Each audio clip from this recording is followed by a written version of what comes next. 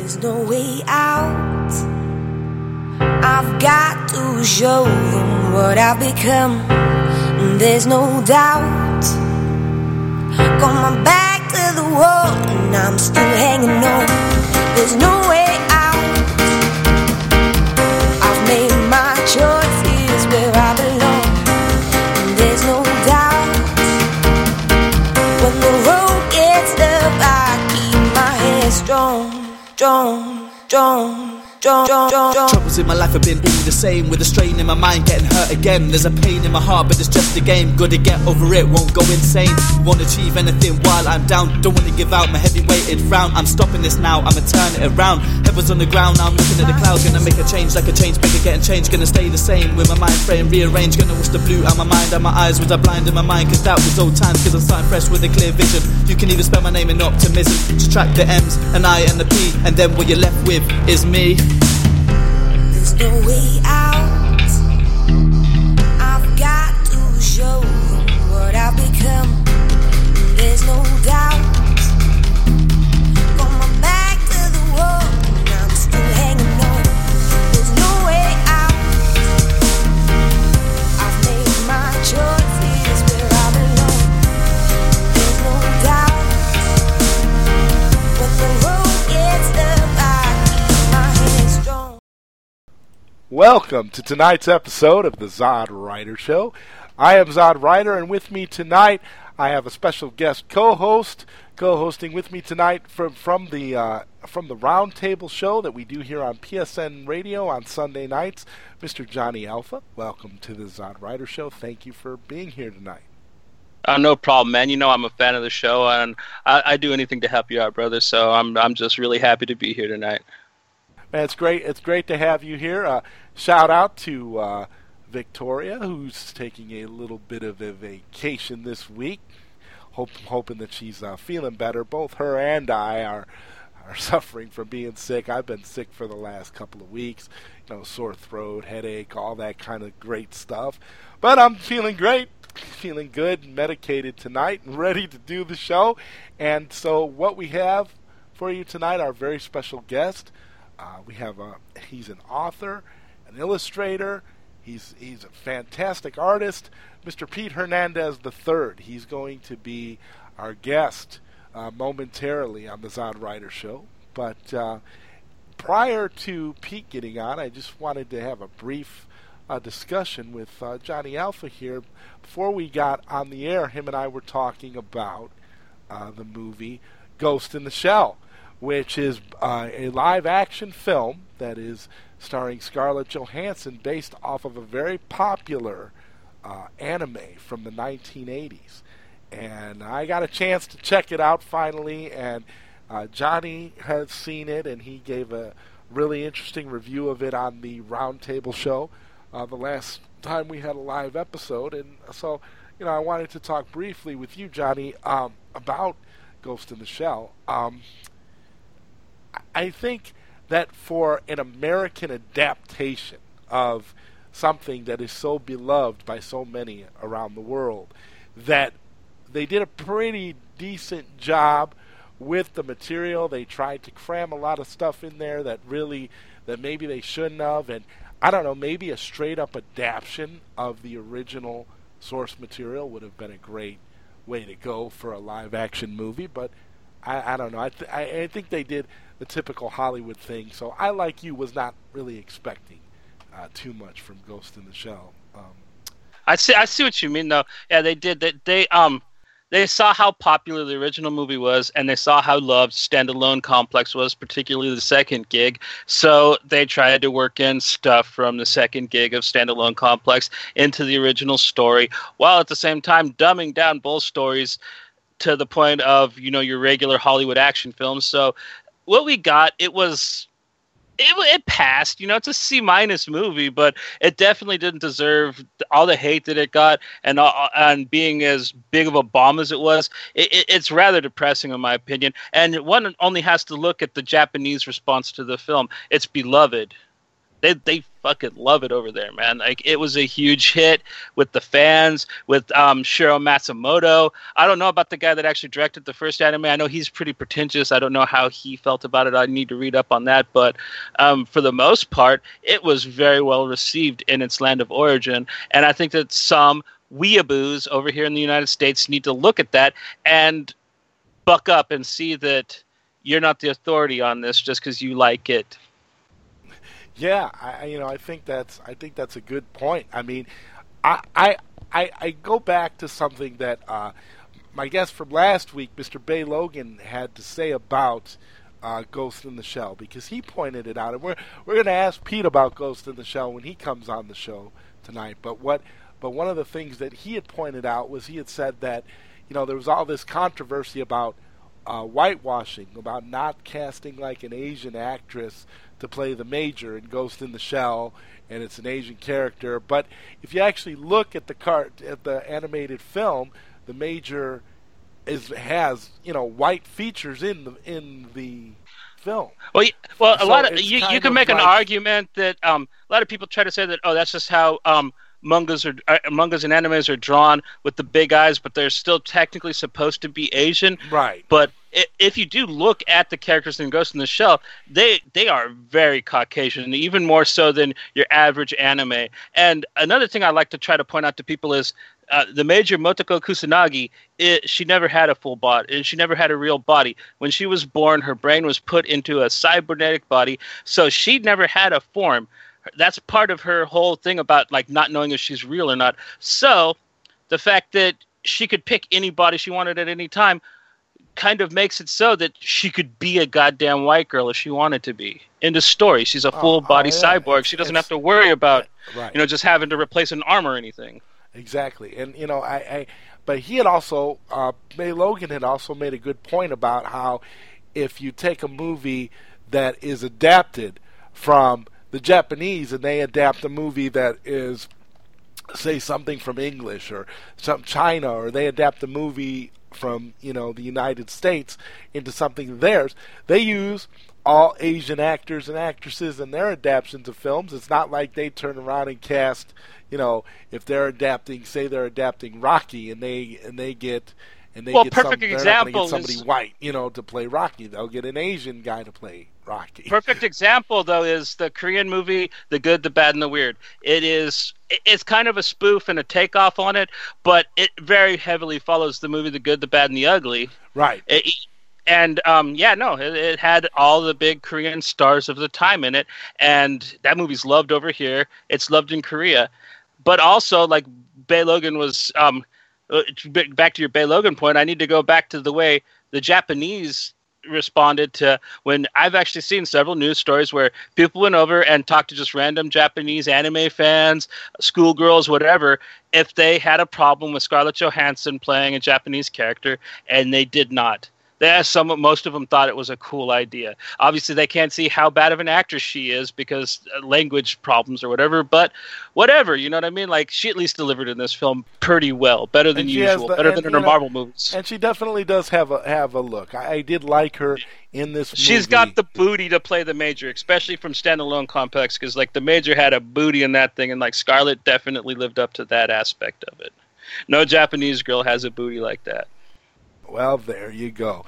What we're going to do right now, we're going to take a quick break here, and when we come back, we are going to have our guest for tonight's show, Pete Hernandez III. You are listening to the ZodWriter Show on PSN-radio.com.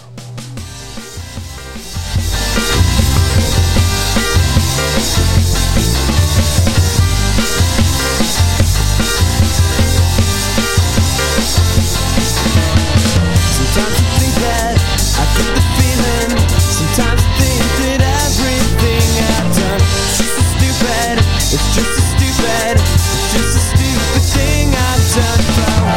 But she's the one you can rely on. Take you nowhere. When she's the one that keeps supplying this crazy new drug.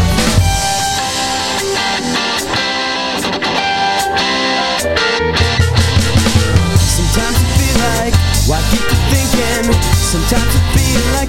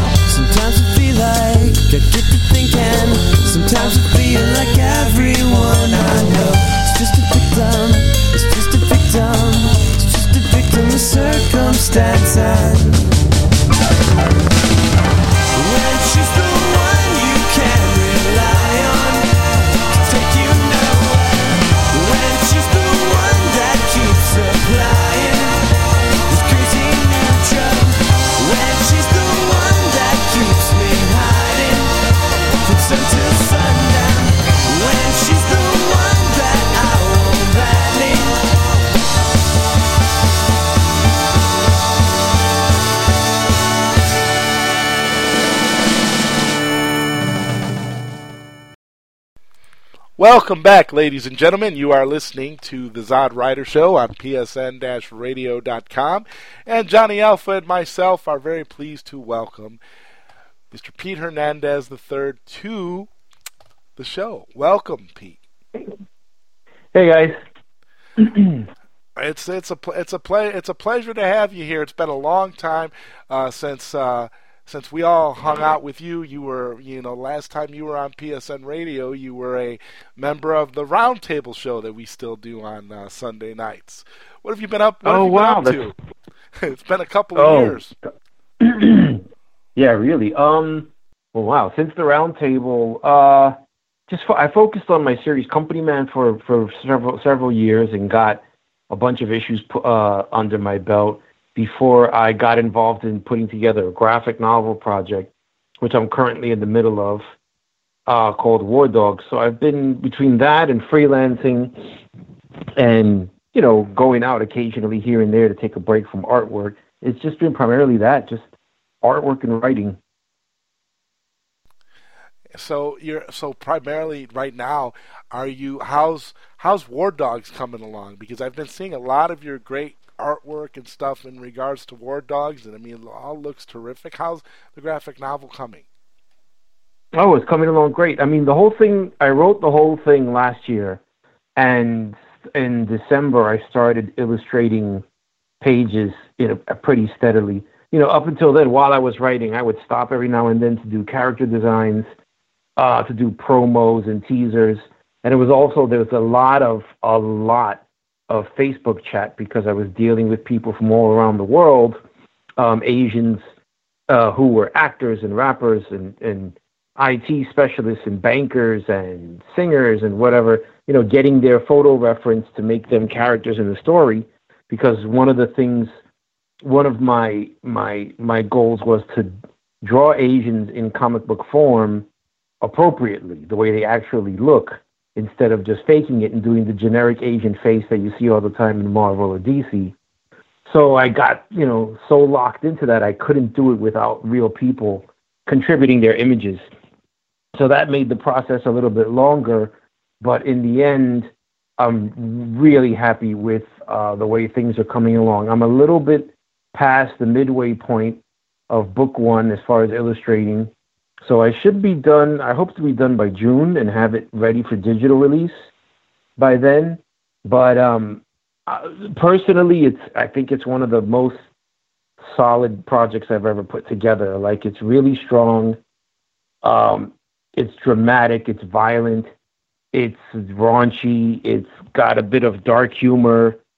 It's definitely rated R. It's not for kids. So, I can't advise anybody to get it for their children if they're like under, say, 18. But yeah, I'm really happy with it. I really am. I really think that it'll sell itself. I'm going to have to get the word out, of course, through social media and interviews like this and other media, other websites. But Can you give us a brief synopsis on the story, just kind of a rundown on what it's about? Sure. Yeah, sure.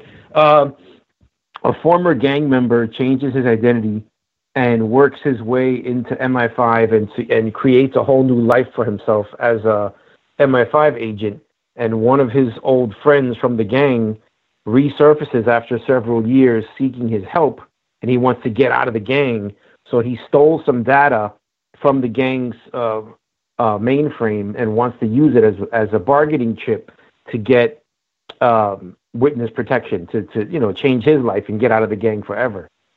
And the process of getting together and helping his friend draws him back into conflict, of course, with the Triad. And during this conflict, during all this action that ensues, a lot of secrets are revealed between the field leader of the Triad and the main character. There's like a connection. There's a connection between the two. They knew each other back in his gang days, basically, right? Yes, right. They knew each other when both were in the gang, and there's some stuff, some secrets between the two of them that nobody else in the gang knows that will come out during all this conflict. And there's also a conspiracy that's part of the plot that I can't say too much about without ruining the whole thing. But it involves a corporation in Hong Kong that actually controls the war dogs, from a distance. Like this particular book deals with the war dogs faction in England, but there are factions all over the world. Gotcha. That sounds pretty rad. I can't wait. And now, when it gets released, is it going to be released as a graphic novel, or are you doing it as like an individual issues kind of a thing? Well, I wrote the entire story was 200 pages, but okay. I realized that was too big to release all at once. I'm doing it all on my own. I'm writing, illustrating, penciling, inking, coloring, lettering, the whole deal, promoting it, all that. So it definitely taken a while, and I thought doing the whole 200 pages at once would just be too much and would take too long. And I really had people have been, on me dying to see it. So I thought it would be better to break it up into 3 books and then put the first book out digitally, then kickstart the printed version. While that's going on, I'll work on the second one. But I also wanted to test the waters and make sure that the people that want it really want it. So if the demand is strong enough, I believe that'll merit doing book 2 and 3. So how do you feel about the whole digital element here? I mean, because that's what you're saying. You're saying initially you're going to release the book digitally. I mean, do you feel that that's a great medium for independent artists, or where are you on the fence with digital? I'm not on the fence. I appreciate the traditional hard copy, but I became a fan of reading comics digitally when the floppies went up to $2.99. I stopped buying comics back then and just started getting them digitally. And just for me, it's less clutter. It's the closest thing you're going to get to getting it directly from the artist's computer, the digital copy. So I'm a big fan of it. I know that there's that, the community is still split. Some people love digital. Yeah. Some people love hard copy. But I think as technology, as it becomes friendlier and friendlier and more portable, digital will rise and print will shrink. But if that's not already. But you as a creator, though, you don't get as much money out of a digital copy as you would from a hard copy. So I was wondering if that would influence your, at least you wanting to put it in, if there is a demand for it, would that influence you into like actually kind of adopting more of a hard copy philosophy? Because, your digital, a book, you'll probably charge it for about $8 when you could probably put a trade paperback out for $16-17. That's true, but since I freelance, and make money by doing graphic design for whoever gets a hold of me, I'm not really that worried about money as not to sound like some artsy fartsy dude, but I didn't do it to make a ton of money. I'm more realistic than that. I mean, I've known since I was a teenager in high school. You don't get into comics from money. You get into comics because you have to do comics because you love it.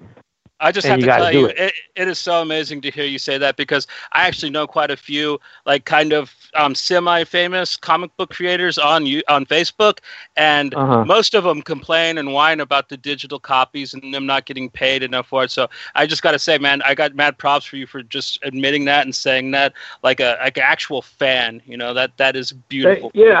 I love if I was just, I think the people that the creators, like the ones you mentioned, who are against digital copy because it's cutting into their profit margin, because that's all they can do. Like they can maybe, just speculating, maybe they just can't market themselves in any other way or make money any other way. So selling hard copies is their only means of income. So they're gonna have a certain point of view that's going to be different from mine. But I keep my life as simple as I can as far as the things that I need. And as long as rent and bills and food are taken care of, I don't really need much else. I have pretty much everything I need. So I don't I'm not one of those people that's constantly running out buying dumb shit to fill a void. I have art to fill that void. And telling stories and creating artwork satisfies that need. So, I don't have to spend, so I don't need as much money as some people. And I really just want to put the story out. I mean, of course I want to make something off of it. I'm not, living in a dream world, but I can make money in other ways. I can do an album cover for somebody or a logo and make a couple of $100 right then and there, and that'll tide me over for a while. And then I can, in between gigs, or even during a gig, while I'm waiting for a client to get back to me with changes, I'll jump right into Photoshop and start working on another War Dogs page. And then when the email comes and they send me their changes, I'll jump back to freelance, do that, send it out again, and while waiting for their tweaks or changes, go back to the graphic novel. So it's like I want to do it because I got to do it. It'll make money or it won't. I mean, I'm just not in it to get rich. It's just not why you do comics. Yeah, I've had legends in comics tell me that when I was like 14 years old in a comic book club in high school. Peter David told me that. Jim Shooter. God, I'm trying. I just heard Ed Brubaker say it at Image. I was watching a video of they were at a con. It was the Image panel. He was up there with like Rick Remender and stuff, and that's basically what they were all telling the fans. Like, some guy asked him. He was an aspiring writer, and that's basically what they all told him. And that's some of the best and the brightest out there making the comics people are reading, telling them that like, dude, you don't make millions doing this. You make thousands if you're lucky. Yeah. You know what it is? I feel like a lot of I don't know if it's over the last 10 years, over the last 20 years, whatever. But I feel like a lot of the guys, once the Marvel movies started to make hundreds of millions of dollars and break the $1 billion line, some of these creators saw comics as their stepping stone into movies. And the problem with that is a lot of these guys are just hands. They're just a pair of hands. They're just the popular hands of the moment. And they're not creating anything. They're just drawing what's being handed to them in script form. And that's really not going to get them into that multi-billion-dollar industry of film.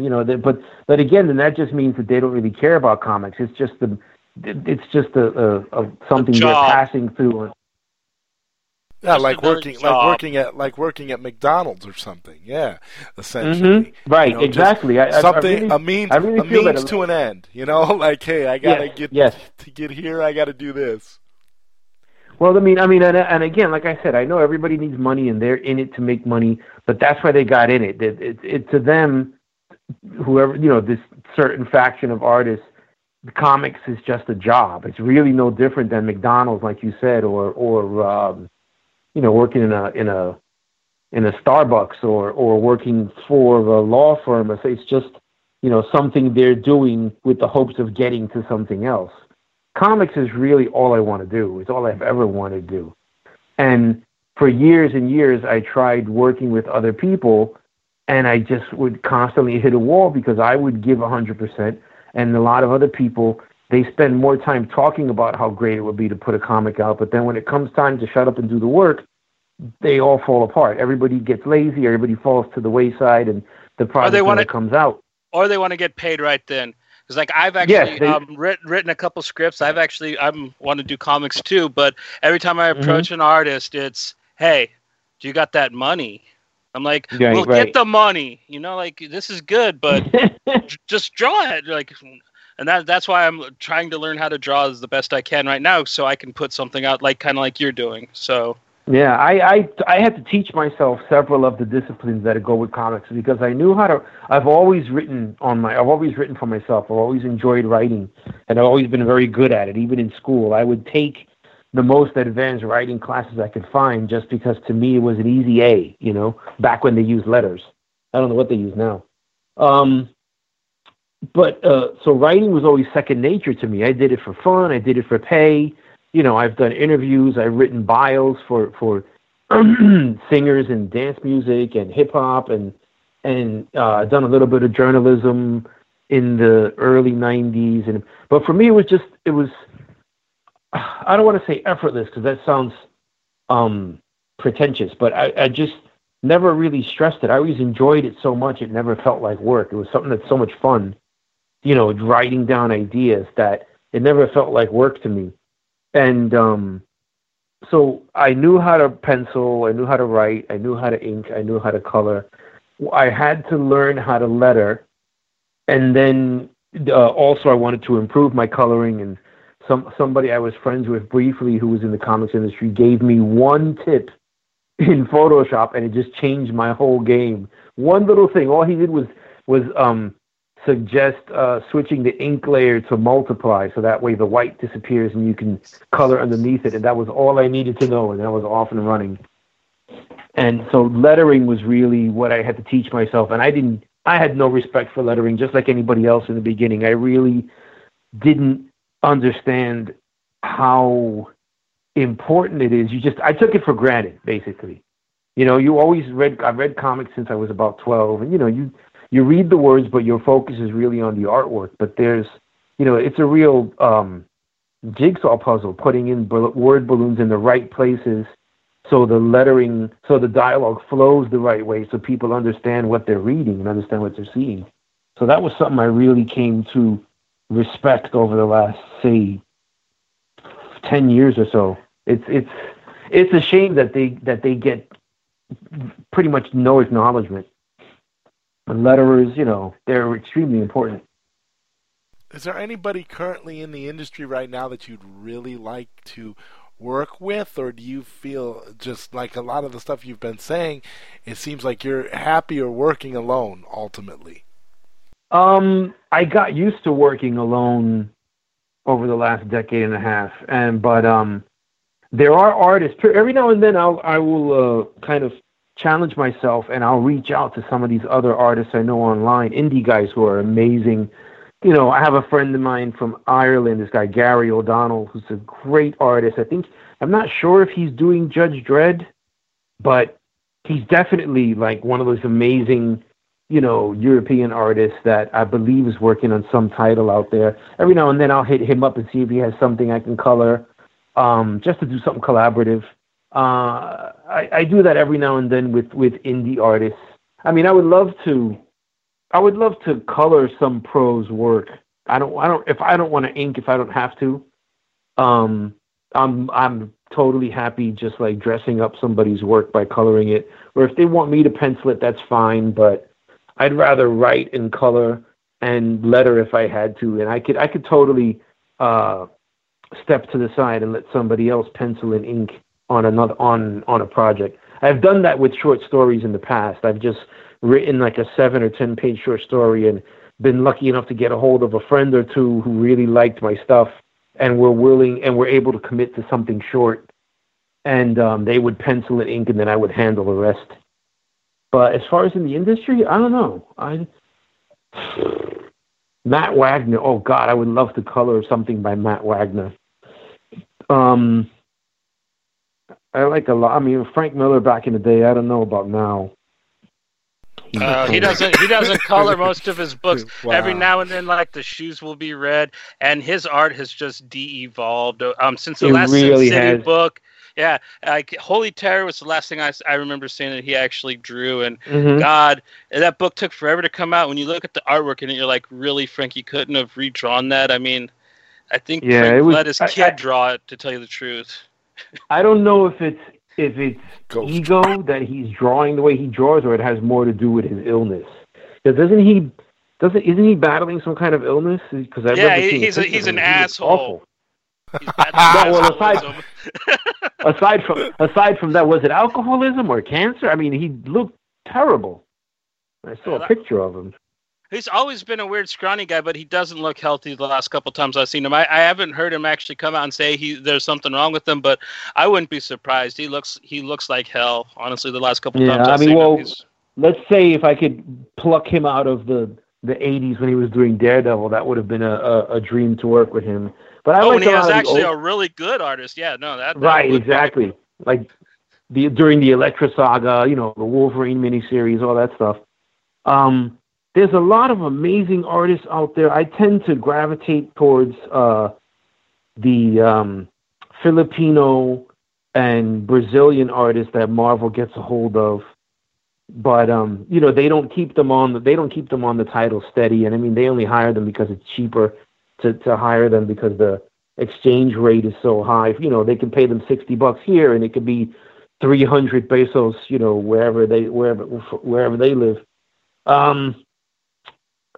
Bruno Redondo is a really good one. The guy that does Injustice. There Injustice, you go. Gods Among Us. Yeah, he's really good. There's some incredible artwork in that storyline. Not to mention the storylines are fantastic for that them comic. DC, yeah, them DC web. That guy Tom Taylor is fantastic. What's he draw for? Tom Taylor? No, he writes Injustice. Oh, okay. Yeah. He wrote Injustice, and he wrote the that Iron Man mini, the one where Iron Man got. I think it was a Superior Iron Man or something something like that. When he was the bad guy, when he had the silver suit, and after Axis. Yes.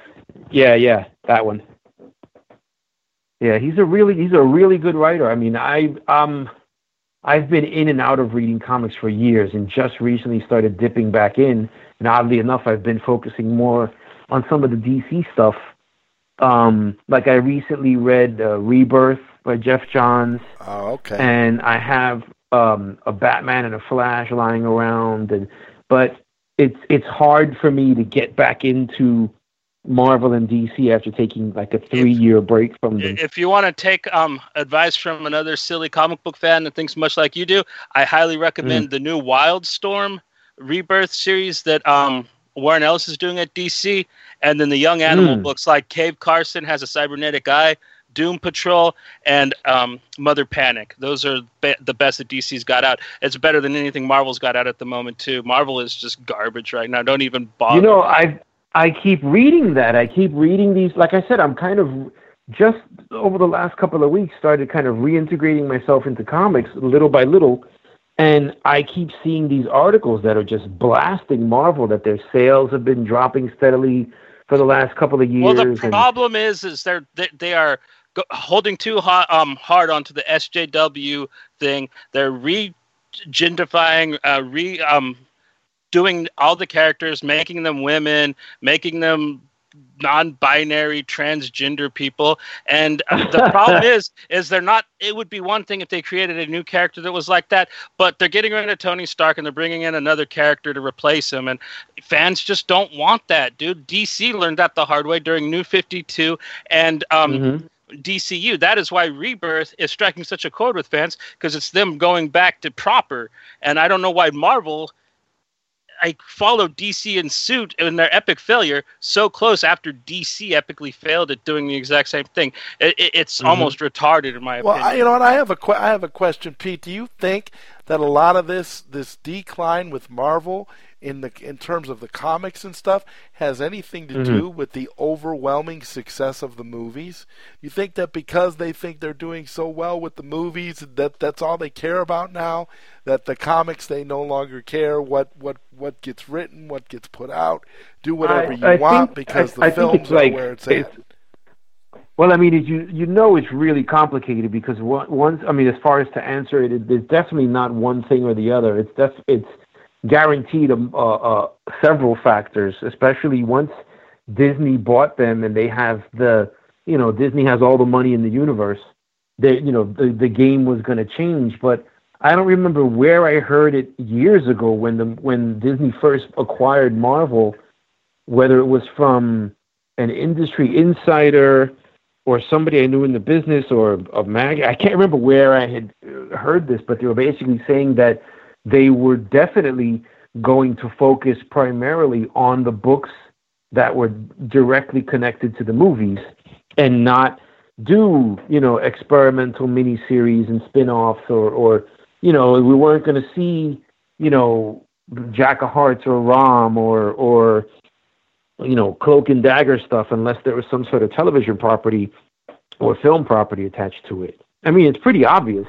Yeah, essentially the comic books are just a vehicle, to advertise for the movies. Is what kind of how I was starting to look at it, with people complaining about the storylines and things coming out of these comics.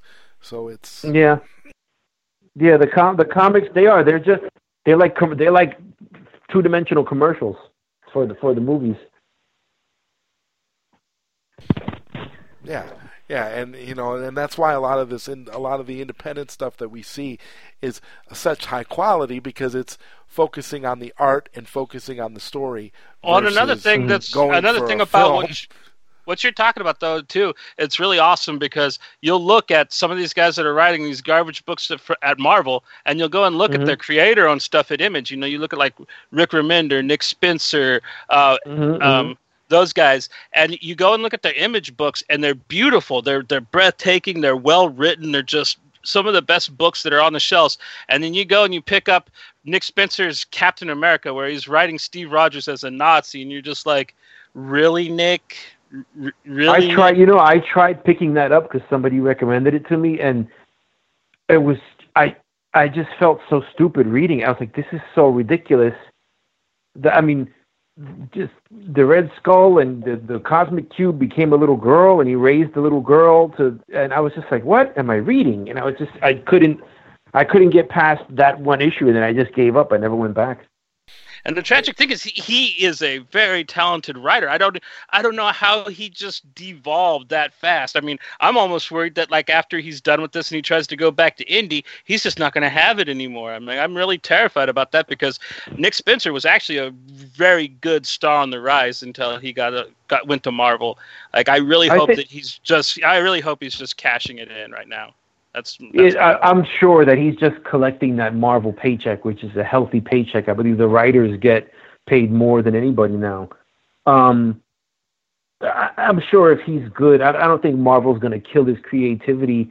They may kill his reputation within mainstream comics, but you know that he's a good writer because of his independent stuff. So I'm sure other people who follow him are going to know that. It kind of makes me think of George Lucas. Lucas, when he was directing the prequels, he's known, everybody knows that Lucas hates actors. That's why he's kind of spearheaded the digital, movement and for digitally creating actors. So, because he eventually wanted to just not deal with people.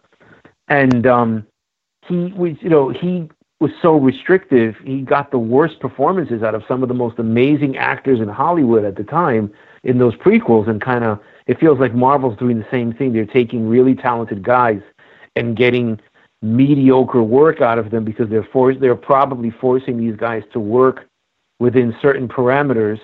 Oh yeah, no, that's editorial at Big 2 to a T. DC is guilty of the same thing. I know that Scott Snyder is an amazing writer, and I know Tom King's an amazing writer, but neither of them can write a Batman story to save their lives. They both are just terrible at it. So I mean, obviously there's something really bad going on at editorial at both Big 2. I mean, without they're being it's got to be that they're being hamstrung because these guys, what Marvel seems to do it more than DC. When a hot writer surfaces, like when they get a writer in their stable, and the guy's doing whatever title he's doing, like say Jonathan Hickman. At one point Hickman was kind of working on Avengers or working on Fantastic Four, and then all of a sudden just blew up. People fell in love with his writing, and then they started putting him on this book and that book and and then he's writing 4 and 5 titles. And I knew right away, I was like, they're gonna use this guy up and spit him out. They're gonna suck all the cool out of this guy. Oh, not at all, man. Hickman gave Marvel what they wanted, and he was still writing the best of. He still writes one of the best books on shelves at Image right now, East of West.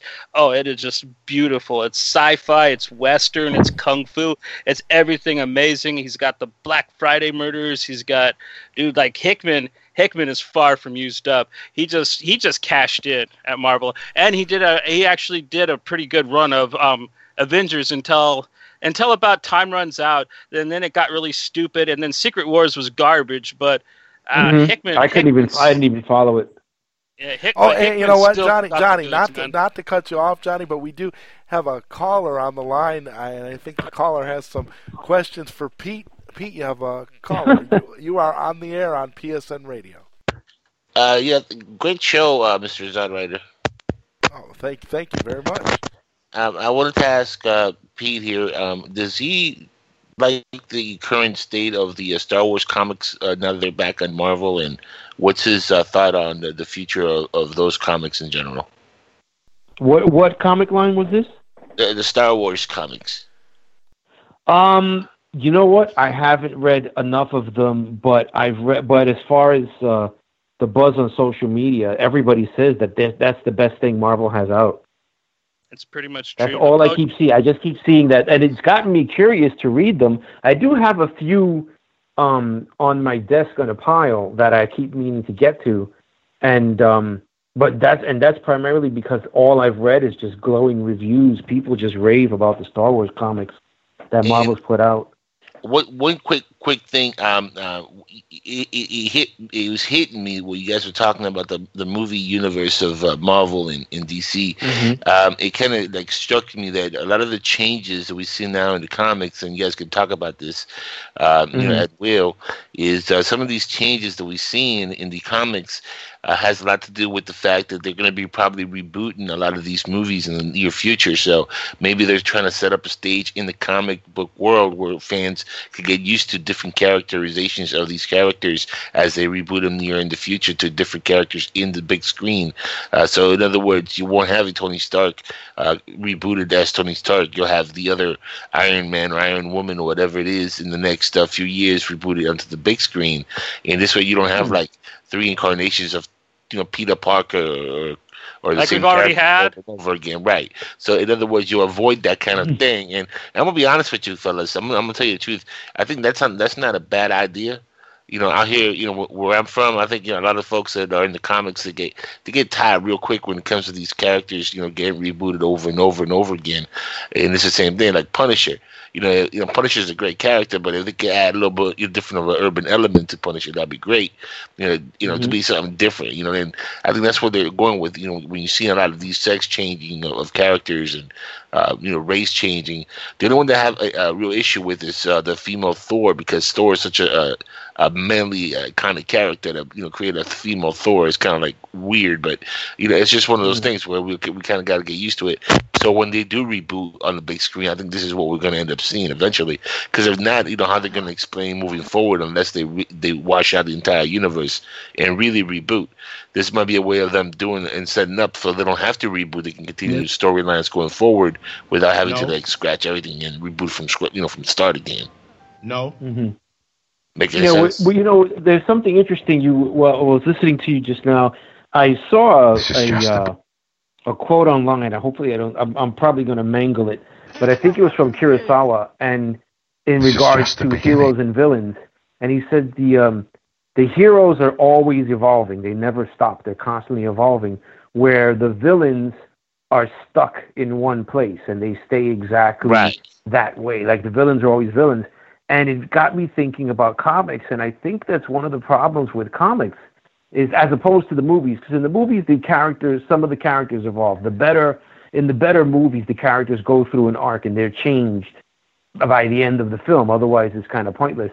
But in the comics, the heroes have stopped evolving and the villains have evolved. Like the focus has gone on beefing up or making the Joker cooler and hipper or whatever, or giving him something new, or Bane, or the Goblin, Loki, or Vulture, or you know what I mean? Or they're not like the heroes really haven't evolved. I mean, the only changes that have been made to heroes really is maybe they die for a minute, or they get a new costume, or they turn black, or they turn into a female. But they're not. They're still the same character. The changes have all been cosmetic. And I think that's one of the things the fans don't like, is there's superficial changes. I honestly don't know why they don't just make new characters and introduce them. Well, yeah, but here's the thing. That's a good way to put it. But when you look at characters like Miles Morales, for example, I mean, that's such a great character in itself that you can see them, making an actual cinematic version of him. And I like him better than Peter Parker now. And I grew up reading. You know what I'm saying? So I think Miles is awesome. And this is a completely different characterization of Spider-Man with different, character, different background. But you know what? It's still Spider-Man. Oh yeah, it's just a different. Yeah, it's not like Kid Arachnid or whatever. It's not like a whole new guy. It's but like at the same time, it doesn't wash away like what's there already. You know what I'm saying? Like it doesn't take away what Peter Parker did. It just is a new dude not doing what Peter Parker used to do. But caller, the thing is Miles Morales appeared in Ultimate Spider-Man, whereas and at the same time, Peter Parker's book was still there. You still had Amazing Spider-Man, Web of Spider-Man, Spectacular Spider-Man, right. and on and on with Peter Parker. And they killed off Peter Parker in Miles Morales' storyline. Right. So yeah, but that's Ultimate. You still had all of these Peter Parker books. See, what they're doing now is they're not even giving the people that option. This isn't an alternate universe like where Miles Morales was Spider-Man, and we still had the 616 where Peter Parker was still there because he was a fan favorite. They are getting rid of Tony Stark, and they're replacing him with Ironheart. They're getting rid of Thor and making Jane Foster Thor. And they're not giving these fans the characters that they like to keep on reading if they want to. They're just saying, no, this is what you get now. That's why I'm asking. Because we're serving some agenda. There's an agenda that these people need to have their books too, and you have to like it. And that's what they're shoving in our faces. Marvel and Marvel loves flooding the market. I mean, that was one of the tricks they used to stay on the top of the sales charts, where they just saturated the market with titles, and it's like 10 versions of the same thing. It's like, 5 Spider-Man titles and 5 Avengers titles, and you know what I mean? And the Hulk is everywhere, and at one point Wolverine was in everything. And he was in instead everything. of doing make it. Why not make an Ultraverse and Elseworlds, or bring back What If, and experiment with new characters, or do these, or if they want to play around and do female Thor, put her in an alternate version, an alternate universe. Well, you know what I mean? They've actually pulled it off. One of the things like this that actually has worked well with fans is Spider-Gwen, and that's because she has her own universe where Gwen Stacy got bit by the spider instead of Peter Parker, and so she has her whole book, which doesn't interfere with any of the 5 Peter Parker books or the Miles Morales book, and that's why that particular female character has struck a chord and has become a fan favorite, because she is not replacing anything. She is just maybe flooding the market, but at the same time, she's not taking away other people's beloved. You know what I mean? And I think that is why you're completely right. They should experiment in another universe to see if it works before just shoving it down. Right, I also feel like they think the fans aren't savvy, and it's like from my experience, some of the more savvy fans are comic fans, because it is literature. I mean, it is reading. You have to have a certain amount of education to comics. Some of my leaps in language as a kid were because I found words in comic books that I just never understood or never encountered before, and it would inspire me to go look them up in the dictionary, and that increased my vocabulary and increased my grasp of the language. So comic fans, I find, are usually pretty bright. And, and I say that because, wasn't Quesada, his whole thing about destroying the numbering system, which I heard they're going back to legacy numbering, but he got rid of that because he thought number one sell better. Yeah, it was still too dense for people to get in. Like if somebody grabbed like Spider-Man 679, he felt like it would be too much for them to go back and hunt down like Spider-Man 1 and read all 678 issues which I always thought was ridiculous. I always thought like if a kid gets into something, say, Metallica came out with an album about a month or two ago, and there's a whole army of people out there, of young rockers that probably don't know them, and they got into this new album, they're going to deep dive and go back into Metallica's archives and go and find and hopefully enjoy all the previous stuff. So, which the same thing happens with novels, the same thing happens with movies. People become a fan of Keanu Reeves off of Matrix. They start going backwards and finding all his previous stuff, or Harrison Ford or Mark Hamill, or, you know what I mean? It never made any sense to me to try and do away with continuity under the, just to try and get a bump in sales by creating a new number one every 6 months. I got another question for Mr. P here.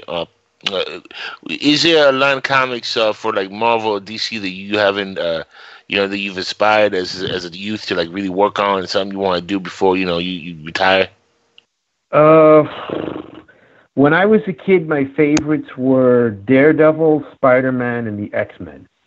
And I would have loved to write Daredevil.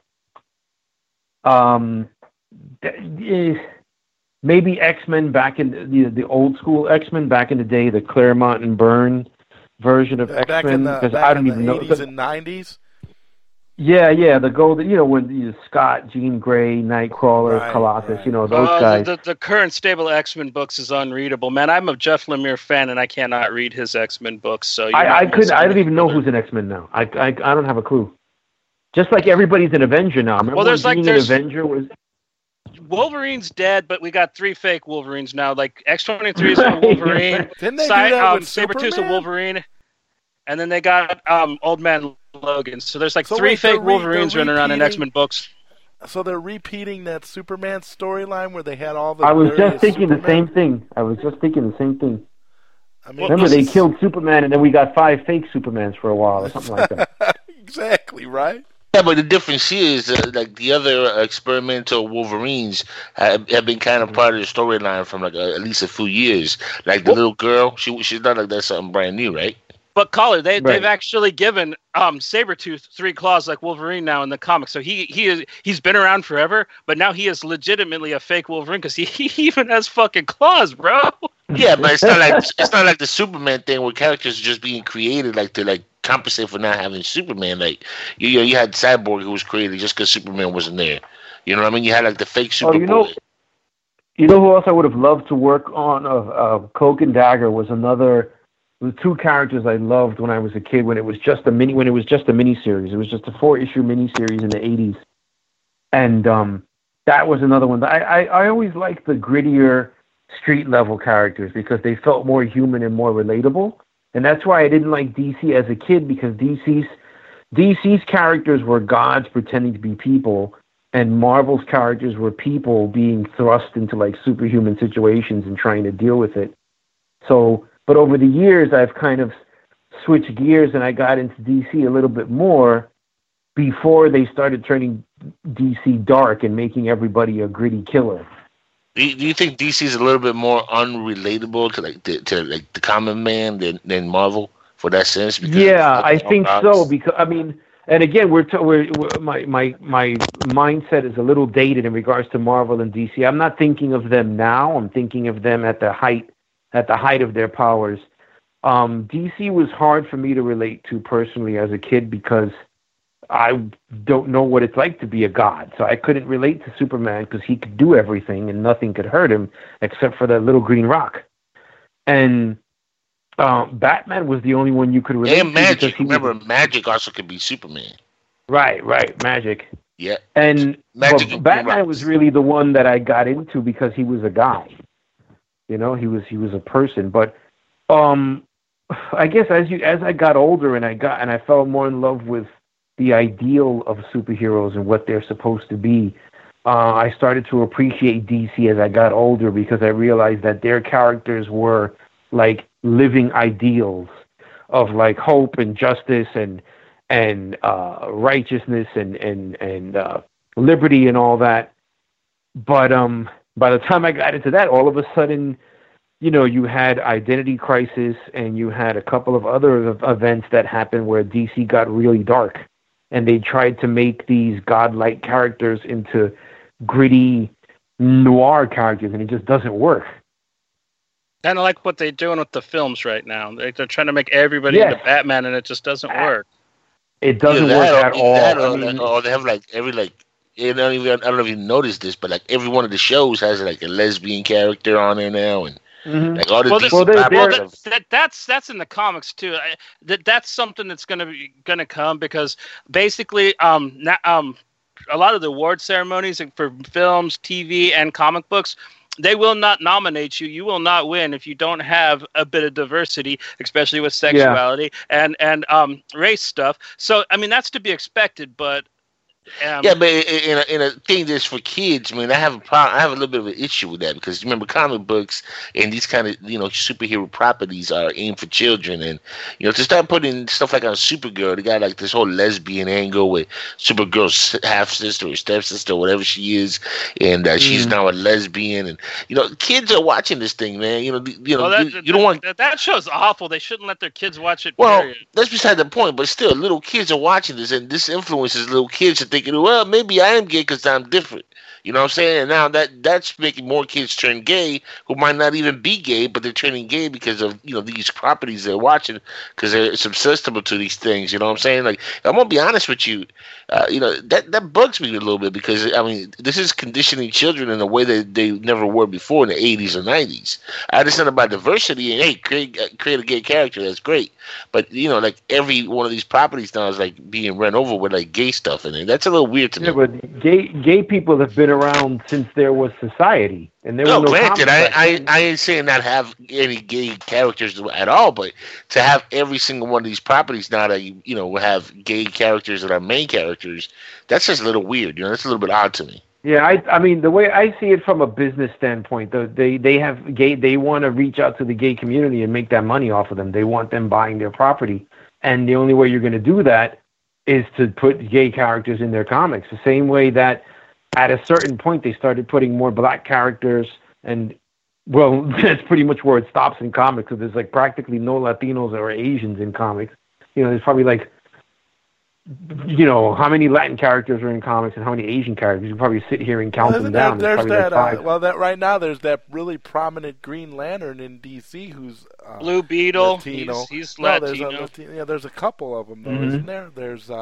But you know what I mean? It's like they're these people exist, and comics. The one thing comics has always done, for good or bad, is adapt to the times. I remember when people were complaining about Marvel and DC doing drug issues, when like in DC, I think it was Speedy, who's the Green Arrow sidekick, was a drug addict, and then in Marvel they had drug issues, and the parents were all upset about that because the comics were for kids, but they were bringing up these adult things, and I think they're just they're trying to adapt to the times.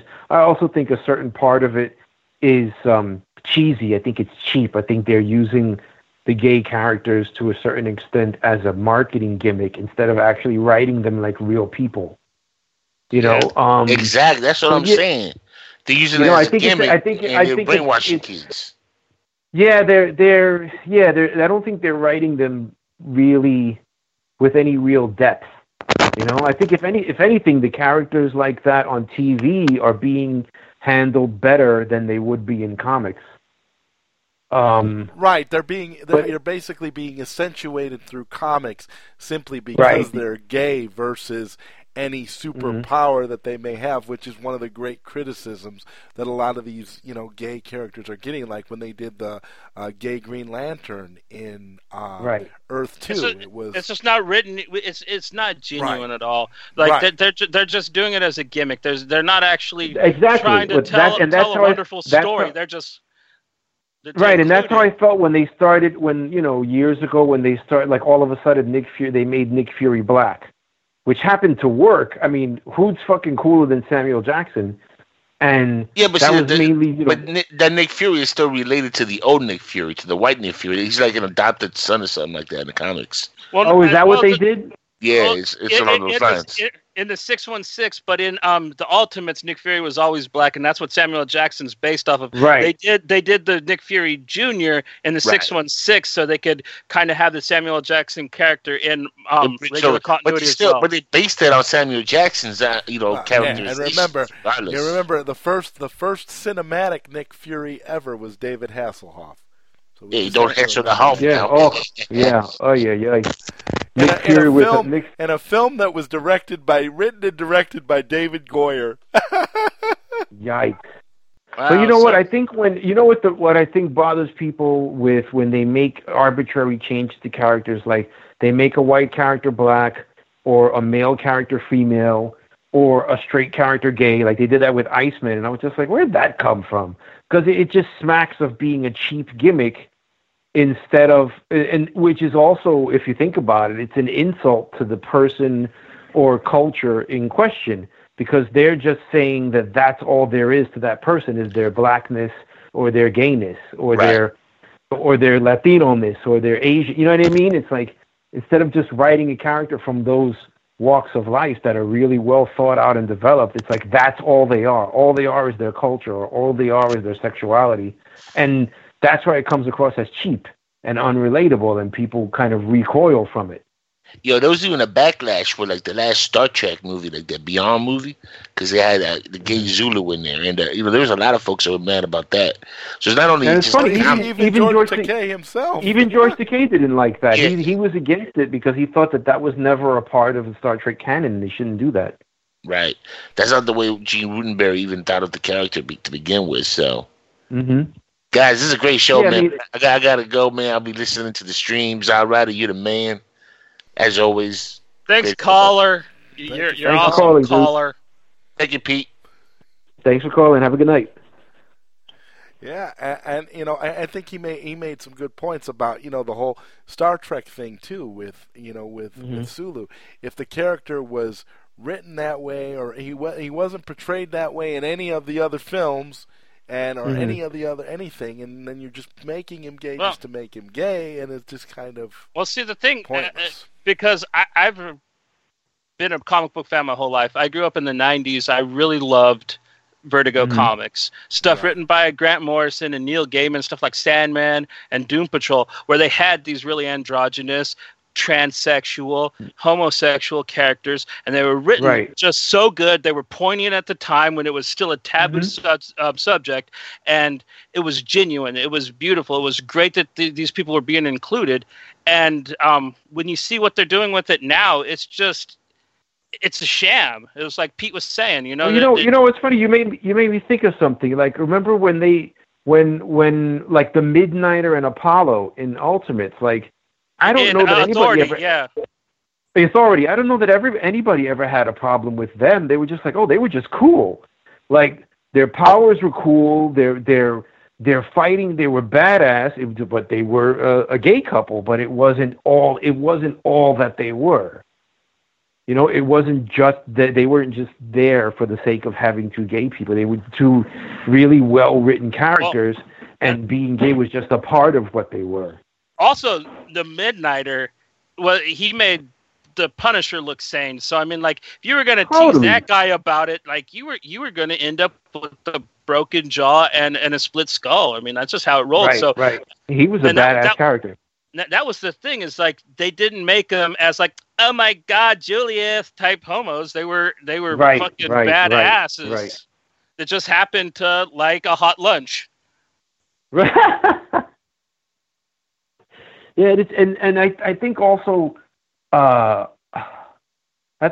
some people get too bent out of shape over the character's sexuality. It's just like, unless if it's relevant to the story, okay, great. But if it's all, like I said, if that's all there is, then like I don't give a shit. Like I could care less. It's not. You're not hooking me in. I'm not reading the comic just because it's a gay character, because that's just seems silly. It's like that's not a real reason to read a superhero comic. If it's a comic that's done more realistically, like if the comic is specifically about a gay person living their life and the difficulties they go through in society, then that's different. That's. I actually read a comic like that. It's called Sunstone. It's done by Stepan Sejic. It's put up by Top Cow, and it's about two lesbian girls that are in a BDSM relationship. And yeah, I know it kind of sounds smutty, but it's really not. It's actually about two people that thought they were freaks and scared of ever actually meeting anybody in real life that find each other and actually, after the fun of the sex wears off, seeing if they actually click with one another. And it's truly just a genuine, wonderful comic on the subject, which is a polar opposite to most other big-name books that deal with homosexual topics. Yeah, but and you know what? With that, you know what you're getting going in, so you can't complain about it if you pick it up and read it, because it's right up front. This is what we're doing.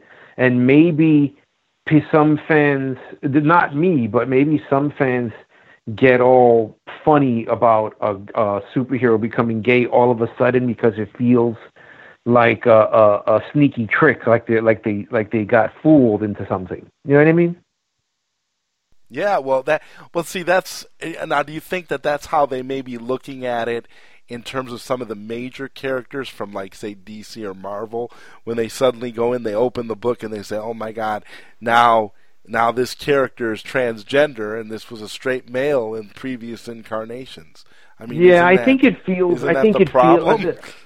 I think the knee-jerk reaction is that people feel like something is being shoved in their face, and they're being forced to accept it.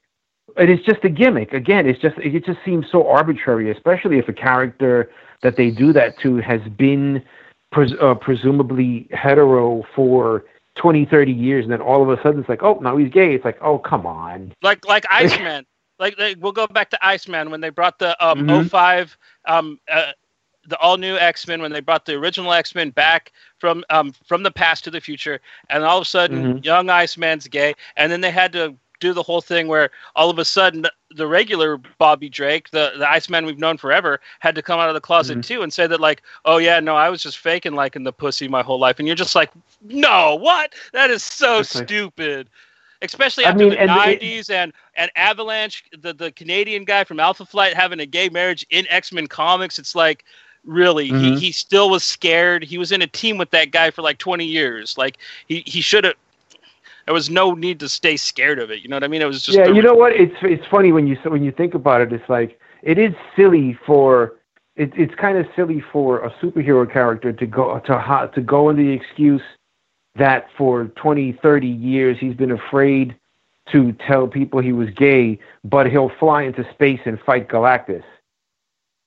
You know what I mean? Or they'll take on an alien menace. Well, it does seem like a rather, superficial complaint in the grand scheme of things. Yeah, when you think about what that hero is doing. Yeah, it doesn't really work. The only time that would work for me is if it was a young character, if it was a teenager, somebody new, a new character, it's a brand new character that totally works. Right, it totally works. Not a character that's been around since the 70s, and now because it's trendy to have gay and transgender, because gay and transgender is becoming more acceptable, then now you're going to try and cash in on that particular demographic. Then like I said, it's cheap. It's cheap, and it's actually an insult to gays, because you're using them as a trick, as a cheap gimmick to sell some books. Exactly.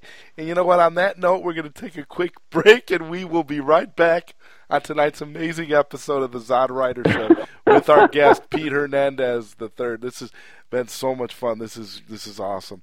I'm going to go ahead, and I think I'll play a Georgina song here. Let's get everybody in a really, really happy mood. This is Dance for Love. We will be right back. Don't let it fade away. 'Cause tomorrow might not be your happy day. The day when you and me dance tonight. Dance for love. Dance for love. Why we wait to love?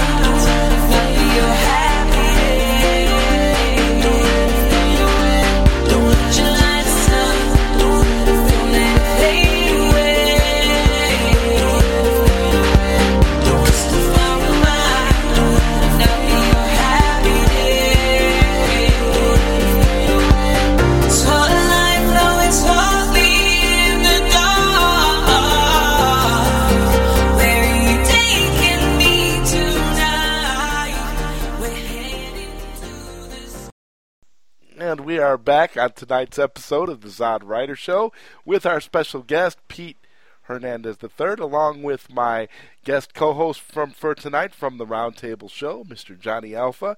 And we have been talking about, I guess I should say, diversity in comic books, because we've just been all over the place. I mean, wouldn't you say? I mean, wouldn't you say that that's what we're basically focusing on at this point?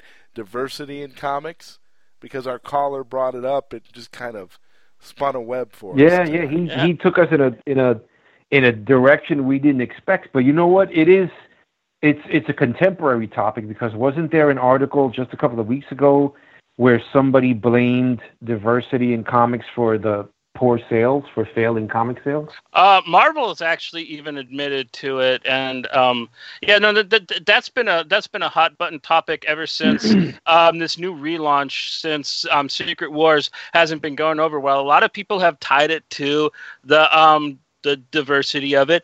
I think it's a little cruel. I honestly, to tell you the truth, this whole relaunch has been taking Marvel into wacky land. I mean, like, ever since Secret Wars, like, the books had come out, they're just written kind of very silly, on top of having just the weirdest character lineups in titles. So I think that has a lot to play with it too. It's a very bizarre run of comics that Marvel has out right now. Personally, I don't think I'm a huge proponent of diversity. Any of the comics I put out have been multicultural, and I just put the characters from different cultures in there as part of the story, doing what they do, and it wasn't about whether they were Bengali or Puerto Rican or Mexican or Chinese or Korean. That's just who they were by birth. It was really about what their part of the story was. But I don't think diversity is the bad thing. I think the way Marvel handled it is what's wrong. Because they did it, like we were saying before, they did it as a gimmick. They didn't do it because they cared about diversity. They were just doing it from a business standpoint to try and cash in on different walks of different cultures, different aspects of society. So I guess the question is, have any of these characters that they've thrown into these comics for diversity, for, as gay, transgender, or changing the races or the actual gender of the characters, have any of them been really successful? Yeah, I would have to say the answer would be no for the major ones. Yeah. Aside from Miles, from Ultimate Spider, Miles Morales, I can't think of any of them where the changes were made. They were good. The first one that they came out with that kind of started this whole craze, when they came out with the Kamala Khan Pakistani Miss Marvel. That book is fantastic. It's very well written. It showed a lot of love to both Muslim culture and diversity. It's very well written. It's very well respected. That's why if you look at modern Marvel books, you go look at a team book, Miss Marvel's in all of them, because she captured the hearts. And that's kind of a sad thing, because Marvel's been trying to recapture that with all these hack books that they've been putting out, trying to replicate what they had there. So that they have had that's what this is all built off of, is one and two little bits of actual success that they had with, say, like Miles Morales and the Pakistani Miss Marvel, Kamala Khan. You know what? I apologize, because I completely forgot about that Miss Marvel, but I agree with you 100%. I've actually heard. I could say heard, because I listen to the graphic audio adaptions of some of these Marvel graphic novels that I don't have a chance to read, and one of the adaptions that they did recently was the two Miss Marvel graphic novels, and I think you are absolutely right, Johnny. I think the character is captured amazingly, and it's original stuff, and they threw in some really great stuff there, and she's a great character. So I can see that is a good measure of success. And the cool thing is, it looks like they just need better writers. I've always said for years that most of the writers in Marvel and DC aren't writers at all. They're plotters. They're guys that come out with cool plots, but the characters. If you're reading a comic out loud, the dialogue is usually horrendous, and there's no gradation between one. There's no deviation between one person talking and another. Like if you're reading a Justice League comic, it just sounds like it reads like a monologue broken up amongst 7 different characters. There's no personality, with the exception of Batman and Superman. because their characteristics have been so clearly defined for decades. But usually a lot of these writers, they just don't know how to give any heart or personality to the characters they're dealing with, which is why the TV shows and movies always appeal more, because there seems, the focus is on characterization and acting. So you always get much more out of these two-dimensional characters in film and television than you do in comics. It's just better. Right, even if the characters are just a higher standard of writing. In the movies too. Yeah.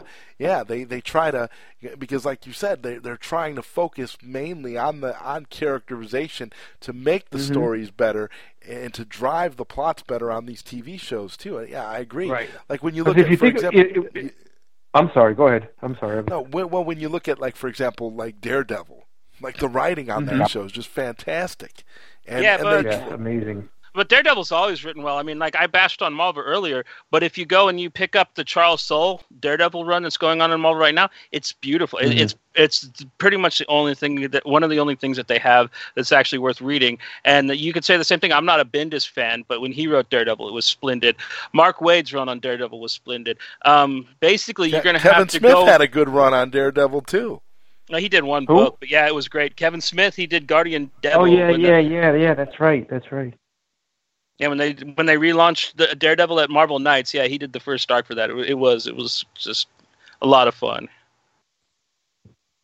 I think it comes down to writers, but then the writers have to deal with the editors, and the editors answer to the executives, and the executives are dealing with the accountants. Because, I mean, I've read a couple of articles over the years that are basically saying in comics, just like in film, the guys that control the money, the accountants, are the ones that are making the calls on what gets put out and what doesn't.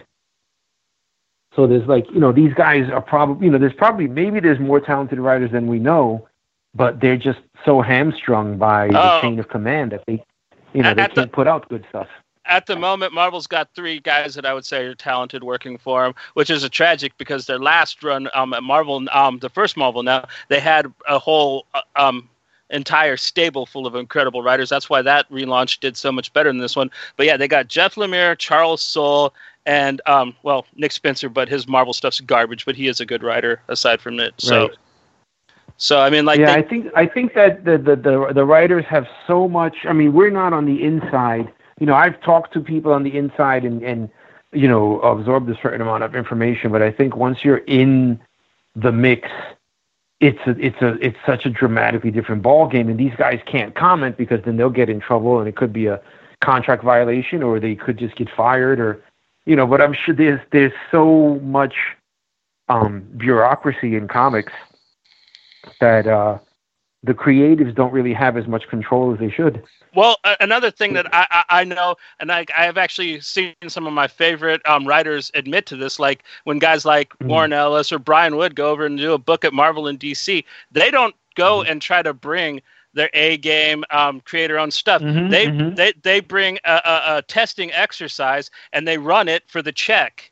And then they go back with that money, and they go to make a book at Image that it's a passion project of theirs. So that's another thing you got to deal with when you actually go and you're like, oh, wow, Warren Ellis is writing a Marvel book. That's great. And then you read it, and you're like, this isn't very Warren Ellis-y. It's because he never meant it to be. It was a goddamn paycheck, so he could go write the injection or something. It's the same equivalent of like an actor who's known for doing the indie films that goes off and does the big blockbuster for the paycheck, and then walks back to his passion projects. It's a good way of looking at it. So that's essentially how you would have to be, Pete, if you jumped on with Marvel or DC for a run. Oh yeah, I would just have to do. But you see, I've worked as a freelancer. I've been working as a freelancer for like 24, 25 years, and so the bulk of my time, or half of my life, was just working within the parameters of what was set before you by the people that were paying you.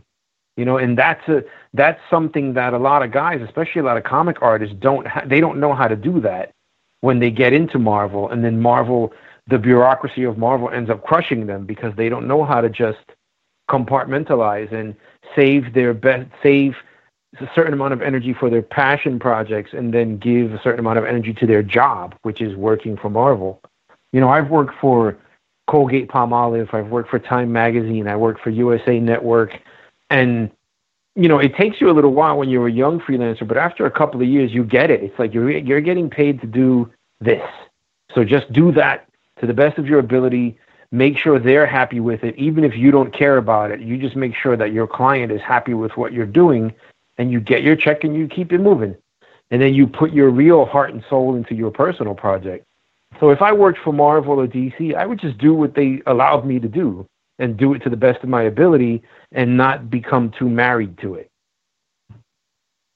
Yeah. It just seems like it, but it would be it's like that with anything. You can kind of make that analogy there and come up with a million and one ways to say it, but ultimately, it comes off the same way. Let's say you actually make a name for yourself, kind of like say Ed Brubaker did. Yeah. When he got to come in and do Captain America, and they basically Marvel gave him free reign, and he got to tell the story he wanted to. Let's say you get to that point, Pete. What big two character would you take on if you had that kind of freedom? I really think I would just try and go for Daredevil, because that's a character that I understand and I can get into almost immediately.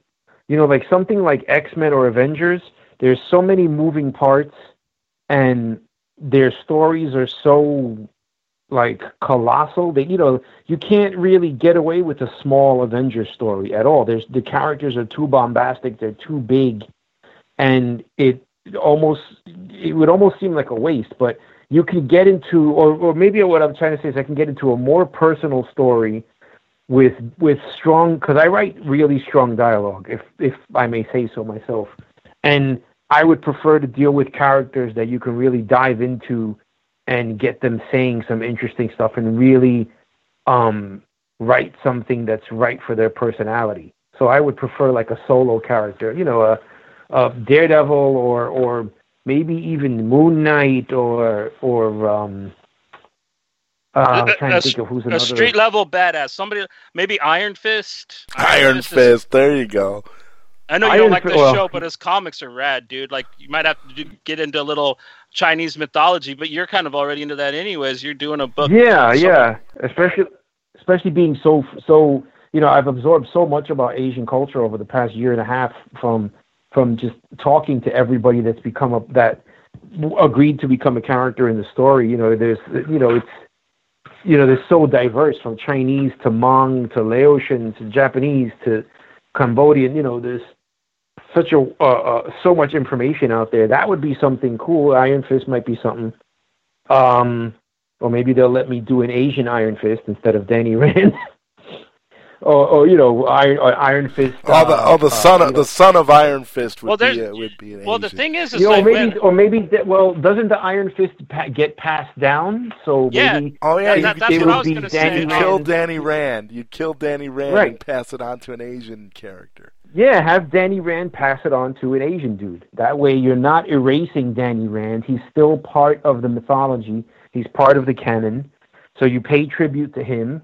And then you have him pass the mantle, however that's done in the comics, to the new kid who's Asian, and then we can really get into some like Chinese mythology or what if the kid's Korean or Japanese or one of the other cultures, like I said, Hmong, Lao, Cambodian, Khmer, it could be anything, and because those are cultures that people don't even know about.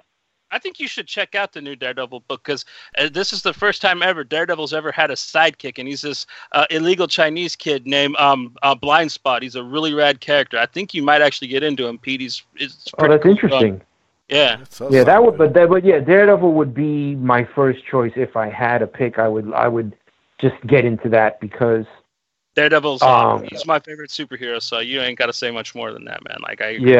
He's always been. I mean, since I was probably 14, I've loved that character. So when when he finally came on Netflix and they got it right, I couldn't have been happy. I'm so glad that it's still the top Marvel show of all the Netflix shows that they've done so far. Especially with that second season, man. That second season raised the bar. Totally, and then they just totally missed the book. I mean, a lot of people are lying in wait for Marvel to have a miss for whatever reason. People just like to be petty and kick someone off of the stool when they get a chance. But I wasn't looking for Iron Fist to be a failure. But oh my God, it was such a huge disappointment. It's no surprise it came out last. It's just ironic maybe that it came out last out of the four. Yeah, I still like I liked it better than Jessica Jones. Jessica Jones is really, in my opinion. Yeah, it was so boring. I mean, like I know Iron Fist wasn't the most action packed either, but I mean, like all Jessica Jones did was wander around, get drunk, and buck people. I mean, it wasn't very interesting at all. If I wanted to watch that, I'd watch Sex in the City. I mean, and I don't watch that either. I liked Jessica because it was a female character that was really flawed and gritty and tough and vulnerable. She was like there was all this dimension to her. But yeah, I mean, everybody likes what they like. But Iron Fist was, I mean, that guy was probably the worst Iron Fist they could have found. I mean, he came across as whiny and petulant. He was built like a yoga instructor at the Y. He looked like some hipster yoga instructor from the local Y. And he had no screen presence. And then there were like 12 directors on 13 episodes. And each episode he had a different personality. And he just didn't embody that character. I mean, that character is a pretty tough character, and you just didn't get that from the Game of Thrones dude. I'm hoping they build him back up. I'm really excited. I completely forgot he was in Game of Thrones. Actually, yeah, he played with Loras Tyrell. He had about 5 scenes in the 3 seasons he was in, so he wasn't in it much, man. He was barely in that show. But I did see did you guys see that Defenders teaser where they're in the elevator and you're watching them through closed circuit, like through a CCTV? I did notice that they had him wearing the Iron Fist mask, sash type of thing. Yeah, that really got me hot because that was the one thing that really fucking pissed me off about the show. I don't care if he wore the suit or not. I wanted the yellow mask, and he never fucking put it on, and that's what irked me. That's the only thing that really pissed me off about the show. I found it okay. It wasn't awful. It wasn't great. It was a far cry from Daredevil, and another thing that didn't go well is it aired in between in the middle of the season of Legion, which is probably the greatest live action comic book thing ever. It even beats Daredevil in my opinion. So for me, it could have been aired at a better time, and I wish that the fights were awful. I wish that they'd have got the guys that did the fights for Daredevil Season 2 to do it, because you come off of Daredevil Season 2, which had some of the greatest ninja fights ever put on film, at least in Hollywood, and then you watch Iron Fist, and it kind of looked like a college student trying to make a Crouching Tiger type movie. It really bad. I was completely turned off by the guy's obvious lack of martial arts skill. But then they said, the excuse was that the guy got 3 weeks of training before he had to rush off and start shooting, and then they were teaching him the fight routines minutes before they started rolling the camera. So I think there was just like a scheduling issue, and they were pushing it to get it done so that way they can have Iron Fist out way ahead of, on schedule in preparation for the Defenders. But it ended up being just such a bad show. I mean, one of the most important things about that character is his martial arts, and this guy was not a martial artist. Yeah, they could have cast a little better. I mean, I feel you, dude. I really do. Like, I am a huge Iron Fist fan. Like my big 4 favorite Marvels characters: Moon Knight, Iron Fist, Captain America, Daredevil. And yeah, they screwed him up pretty bad. But I at least liked that. Like, they kind of came out in the show that he wasn't a complete Iron Fist. He had the power. He just didn't know how to use it. And I thought that was pretty interesting to at least build the character up, so that even though he was kind of limp dick, that there is a possibility that he'll become badass. And I'm really hoping that in Defenders, once Stick gets a hold of him, he might actually start becoming the Iron Fist we know. That's just a big they need to beef that guy up. They need to improve that character with just better writers or something, or give him more martial arts training. Better writers and more martial arts skills. That's what I think will happen. Because he was so petulant. He was so petulant and whiny.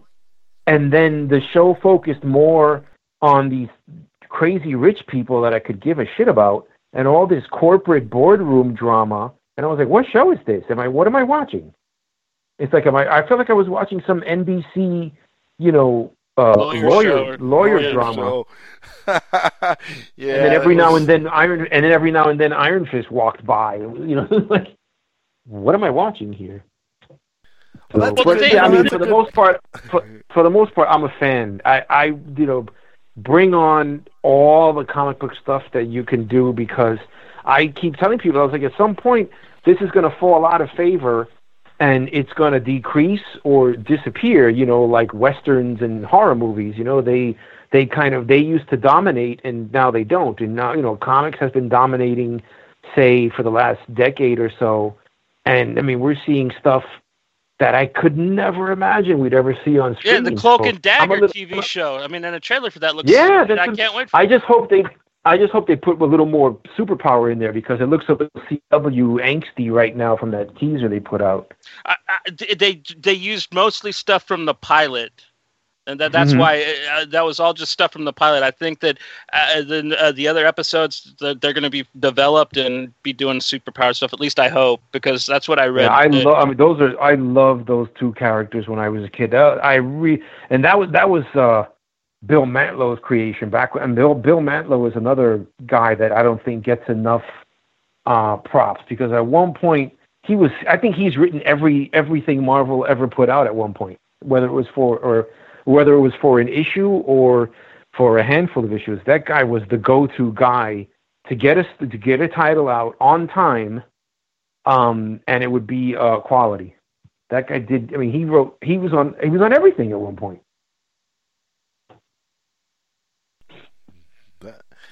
I think that since we've been talking about shows and different things like that, now would be a good time to transition a little bit into I wanted to get your thoughts on Ghost in the Shell, Pete. Johnny and I are both huge fans of the original manga, and of course the original films, and then of course standalone complex. So what is your? I even like Arise, man. I thought Arise was wonderful. Yeah, Arise is pretty good too. Gets so much hate. So what's your take on Ghost in the Shell? Well, I love of course I loved Ghost in the Shell. I saw it in the theaters when I was in college in Philly.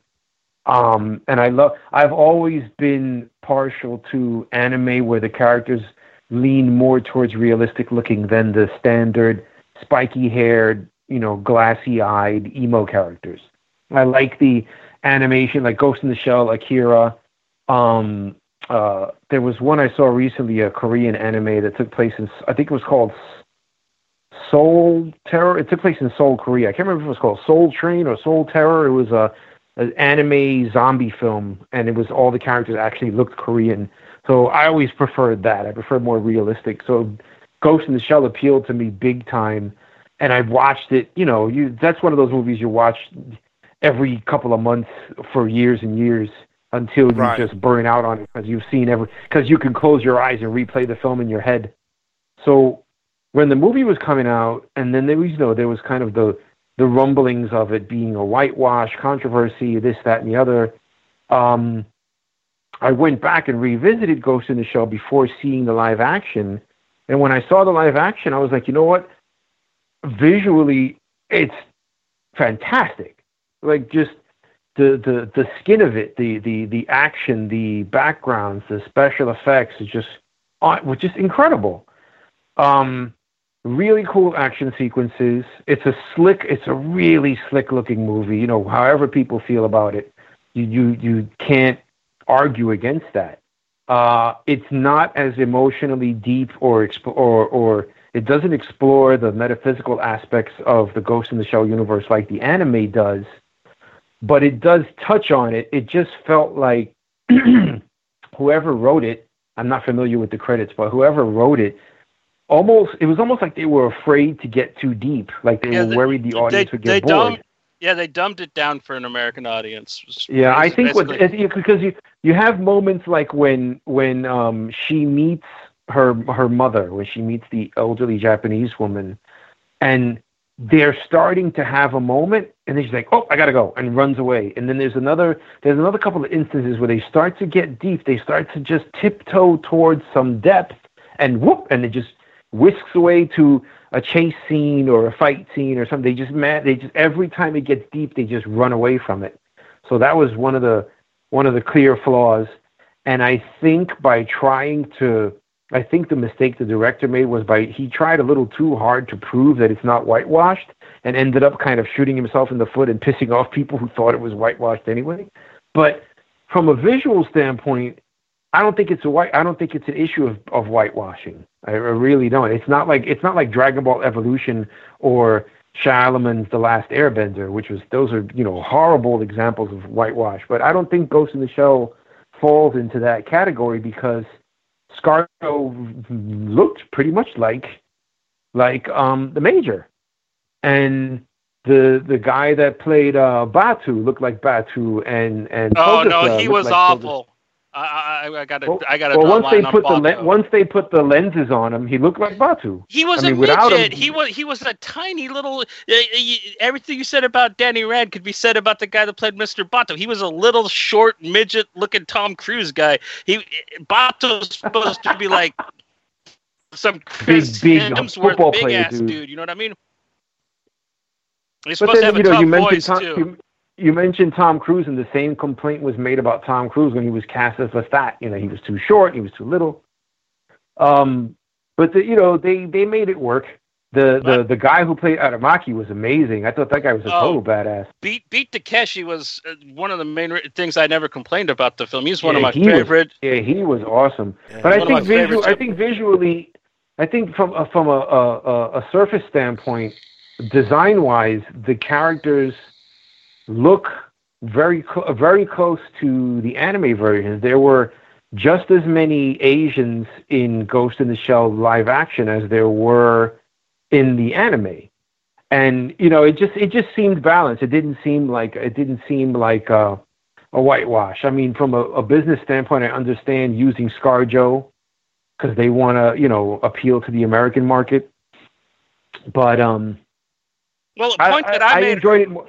A point I made early on when me and Zod were talking about it is they actually went over to Japan. Several news crews I've seen, and they walked around the streets and they talked to just random Japanese people, anime fans, otakus, schoolgirls, all of them, and they asked if they were offended that they got Scarlett Johansson to play what was supposed to be no, Japanese. Right? Yeah, they thought it was awesome. They thought it was wonderful. Yeah, that's what I read. If the Japanese people aren't bothered by it, then nobody else should be.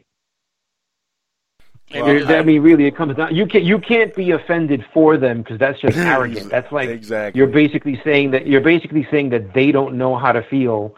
That's like what social justice warriors tend to do. When they get offended for another culture, it's like you're basically saying, "Well, I'm so sorry. You're too dumb to realize you're being insulted. Let me be offended for you." And it's like that's nothing. They know what they're seeing. They're not idiots. They created the fucking anime. So they know they like American stuff, and they make their characters look American because that appeals to them. They're really enamored. Westernized. They were closed off. Yeah, they're enamored with Western culture.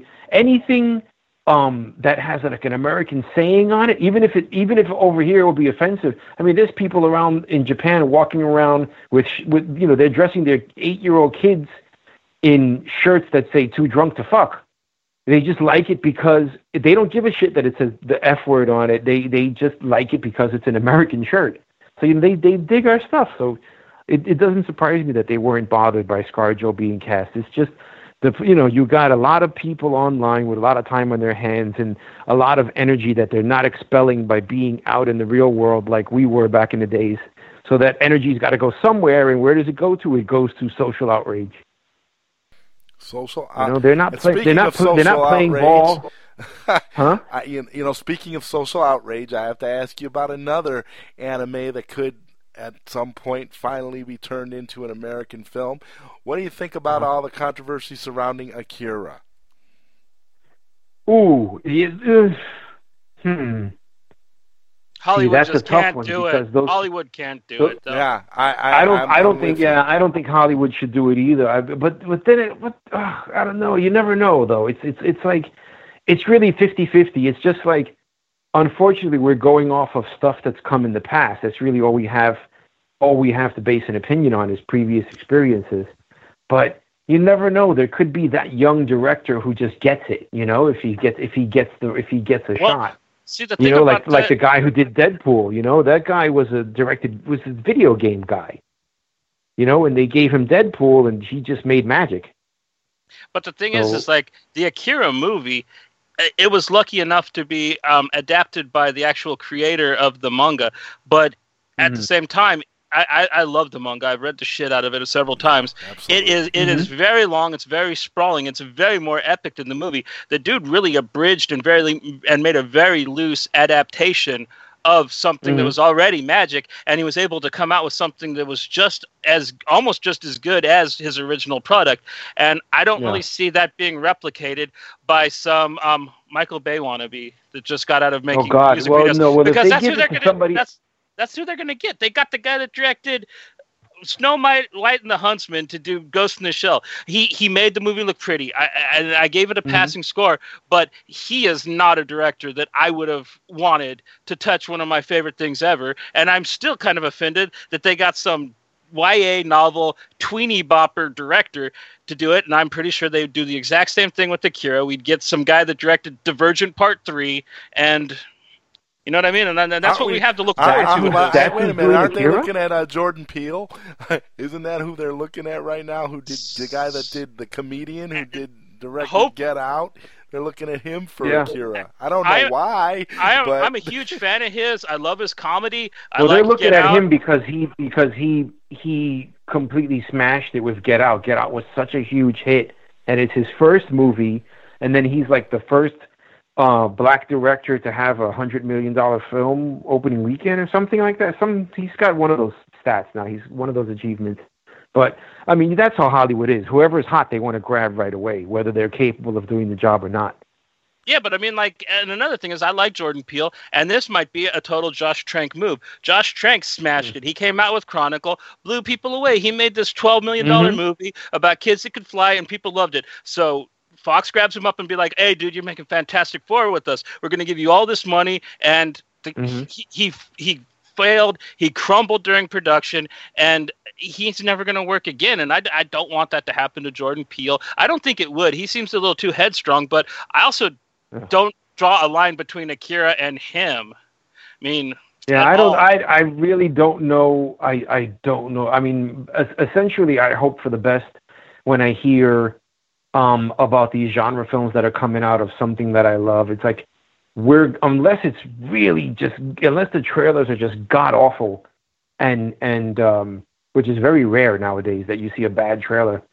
We'll probably go see it unless because now everything gets released overseas first, so we'll get hit with the average person's feedback as well as critic reviews before it even reaches us, more than likely. Well, in the case of Akira, a couple years ago, there was an awesome fan-made trailer of Akira that a group got together. Yeah, I remember that. It was incredible. And honestly, I looked. It looked just like the anime. And that's what showed me when I saw that. That's what showed me that it is something that could be filmable. It's something that could be done, but it's going to have to be done with a director that has a vision and someone who definitely loves the material. Because you're not going to get. Well, here's something. People talk about the biggest complaint you get from genre fans, from comic geeks or video game geeks or superhero whatever, is that it doesn't look like the comic, or but then you get something like Sin City, which is he literally just took the comic and put that shit on screen, like frame for frame. Probably the most faithful visual adaptation of a comic that I can think of at the moment. And people had a problem with that because I personally had a problem with it because I love Sin City. I loved Frank Miller's stuff from that era. I'm a huge Robert Rodriguez fan. I was a fan of most of the cast, but I wasn't surprised when I was watching it because it was so slavishly faithful to the source material that there were no surprises for me. I knew exactly what was I saw it premiere night, when how the stuff comes out on a Thursday, those big movies. Yeah. And I knew everything that was going to happen because it was exactly like the graphic novel. So Yeah, there's but I mean, there there's was that some problem surprise. too. I honestly didn't expect to see Bruce Willis rip the yellow man's dick off on film. I mean, there were they went to levels that I thought that was going to be edited out of the film, and it was still in there. And that kind of I was surprised to see some of that stuff actually get approved and put on film. We were surprised it happened for sure, but you knew it was coming. You know what I mean? That's kind of what I'm getting at. It's like the surprise was, oh shit! I can't believe they pulled that. I can't believe they left that in there. But I'm saying, like, you knew exactly what was coming. So with that in mind, if Akira is done meticulously to the smallest detail to look exactly like the anime, is it worth it? Right. Because we already have the anime. So what will they adapt? Will they adapt the anime? Right. Do you want the Mona Lisa? Do you want the Mona Lisa, or do you want a 10th generation Xerox of the Mona? You know what I'm saying? Do you want a copy, or do you want the original? Right. I don't think that's anybody. That's the tough part too. I don't think that there's anybody in Hollywood that would do that movie. I'm gonna bridge that. There are great directors that could, but they won't because it's a genre film and stuff. But the people that they would get to do it, I don't see anybody having the imagination or the depth of personality to take something and try to build off of it and make something that would be worthwhile. My question is, would they bring in Otomo as a consultant for whatever they did? An executive producer to get the. I think I wouldn't be surprised if they do that just to try and keep the fan backlash at a minimum. Yeah, they bring to chill people out. You need to have Otomo involved somehow because that's one of the first things people are going to bitch about. You know, it's like gotta be on board. It's like James Cameron wants to go and redo Terminator.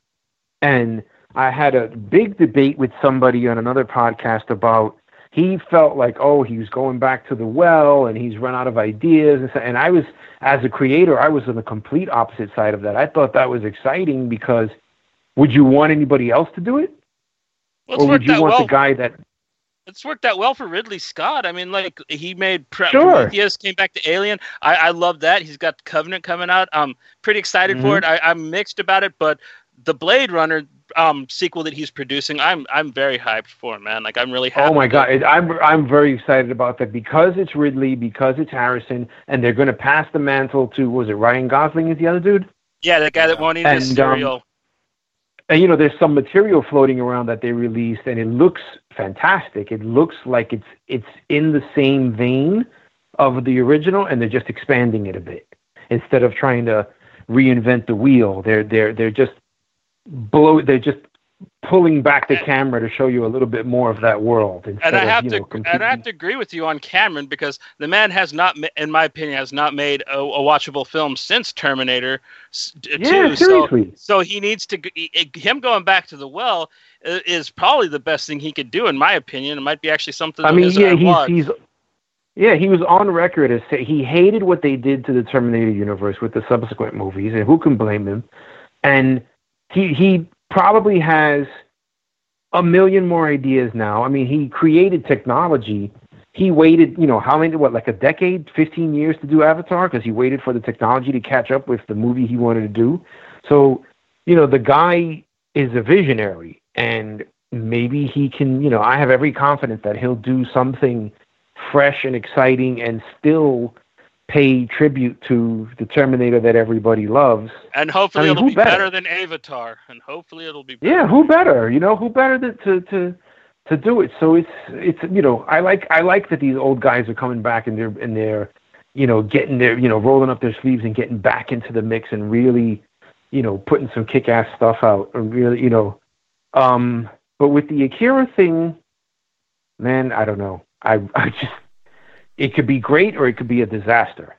I'm kind of hoping since the one good thing that came out of Ghost in the Shell flopping as bad as it did is it kind of maybe helped put that back on the shelf at least for a little while. I have a little hope for Death Note. Netflix hasn't let me down so far, and I want to see Willem Dafoe as Ryuk, but I'm also hoping that fails just so Akira... That's not going to fail. That's a Netflix thing. That's what we'll get. I tell you what, I'm I love Death Note, and that trailer is disappointing me.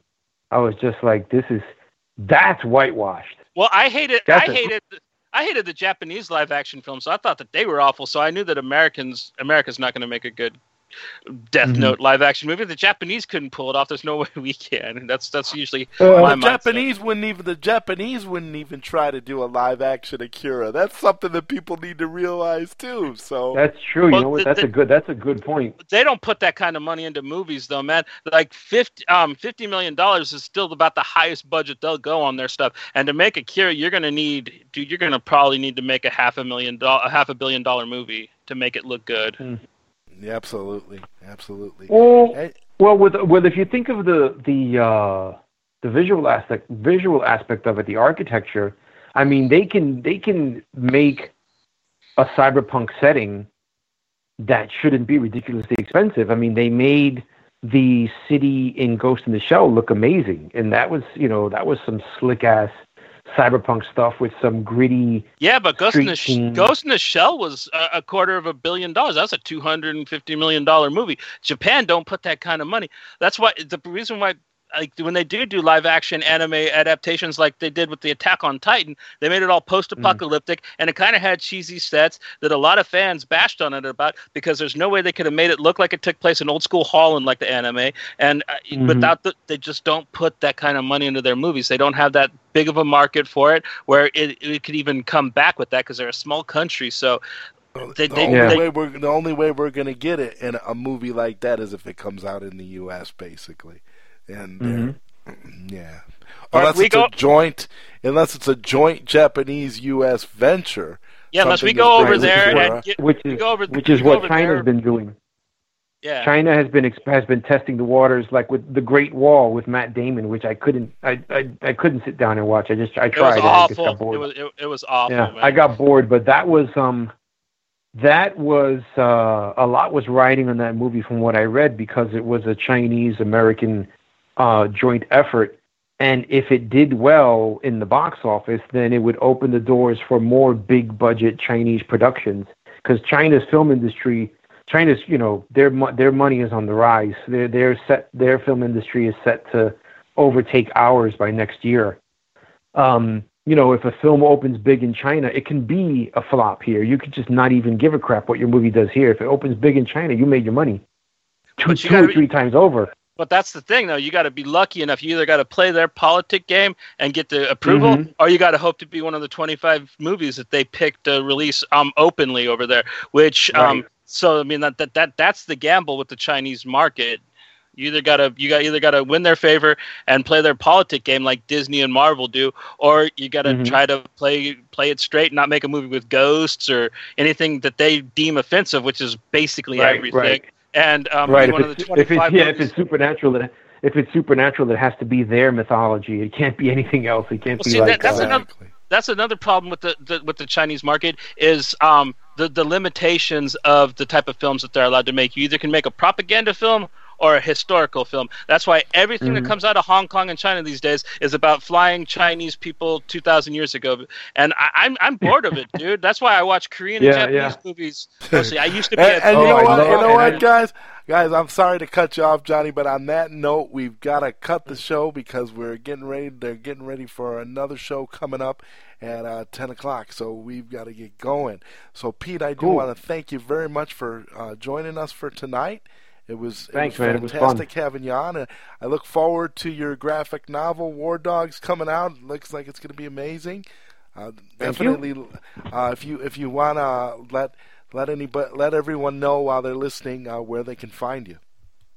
Okay, you can find me on Facebook at Pete Hernandez III, or you can go to the event page, and there should be a link there. You can go to www.iamawardog.com. Or you can go to goofysnacks.com, which is my commercial portfolio site, which is GOOFEESNAX.com, and see tons of artwork there and get in touch with me through any one of those. Or follow me on Twitter and follow me on Instagram. I am a War Dog. Twitter I barely use because I don't really care for it. So you could, definitely find me on Facebook at Pete Hernandez III, and or email me off the War Dogs page, and we'll keep in contact. Sounds good. And Johnny, I want to thank you again for co-hosting tonight. I really appreciated having you here. And I want to give a special shout-out to our caller who called in and got the conversation rolling for the second hour. And I want to thank everybody for listening, and we will be back next week. You've been listening to the ZodWriter Show with our special guest tonight, Pete Hernandez III, on PSN-radio.com. Good night, everyone. Good night. Classy.